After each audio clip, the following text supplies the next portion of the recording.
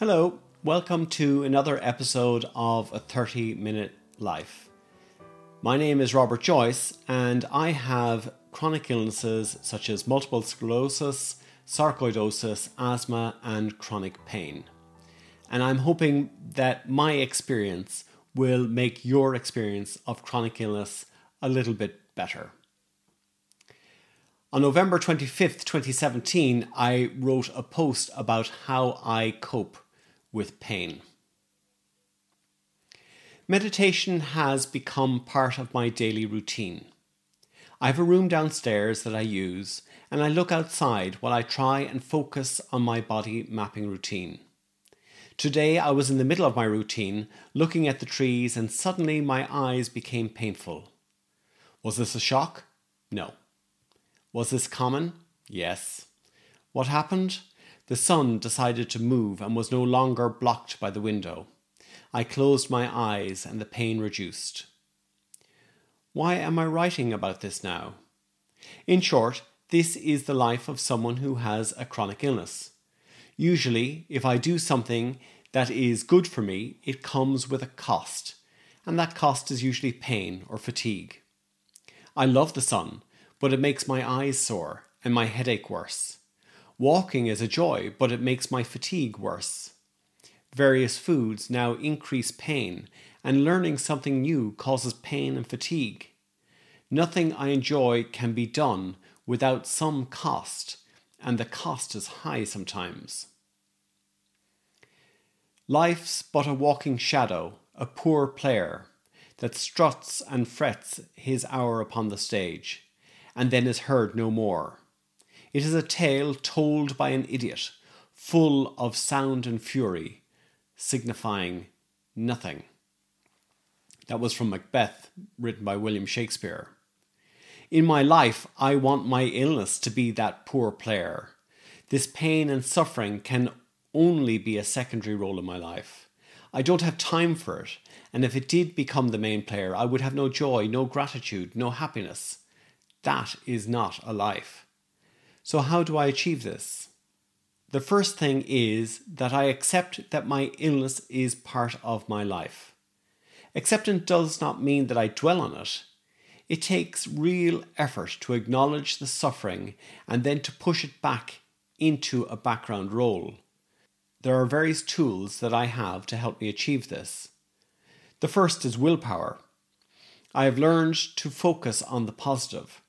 For example, this morning, when the sun caused me pain, I closed my eyes, breathed, and concentrated on my breathing, and then felt gratitude for its warm touch on my face. I reduced the pain a little, and then actively concentrated on the positive sensation. Gradually, the pain was no longer my focus, and the heat was. I also have physical aids. Recently, I purchased new glasses that really help. Transitions for walking outside on a cloudy day and drive-wire lenses for in the car, and when I will be somewhere with LED or UV lights. I also wear a hat with a visor to keep the sun and light from my eyes. Willpower is part of the solution, and practical tools complete the picture. It takes time to find these ways of helping yourself, and the rules continually change. Adapting to the changing environment is crucial. Sometimes this fight gets too much, and so I have to reboot myself and start again. The future. As I have MS and chronic pain, the future is uncertain, and things will change. Will I be better or worse? I do not know. So for now, I have to think about now, this moment. In this moment, I have to extract as much joy as I can, be grateful for what I have that is good, and consign everything that is bad in a very secondary place. It is tough, and only someone with a chronic illness can understand what it's like. At least I know that I have found a way that works for me, that helps when adversity shows its ugly head. I wonder how you live with your illness. What do you do when it starts to dominate your life? Let me know. In the previous episode, I spoke about preparation. And preparation is vital. And you can see here how I had prepared, or I prepare myself for things that will happen. So my glasses is a typical thing, and I think it's a very good example. But it did take me time to find the right glasses that suited my particular needs. There were two aspects to it. One is that in summertime we have a high sun, so it's not too bad. It's above your head most of the time. But in the autumn and winter, the sun is much lower in the sky. And that lower sunlight means that the sun is shining directly into your eyes. Now, I love the light. I would prefer to have the warmth of the sun on my skin. But the light does create problems for me. So I have really good sunglasses to wear in that bright sun. My regular glasses that I wear will get dark when I go outside, and that really saves me an awful lot. And I combine that with my hat with a visor, and that shades my eyes again another little bit. So it's incremental. It's not just one thing that solved the problem, but it is a series of things and a series of solutions. And there is the correct solution for the correct environment. And that is what I have learned. There isn't a one size fits all. There is no one thing that I can say to you that will solve your particular problem.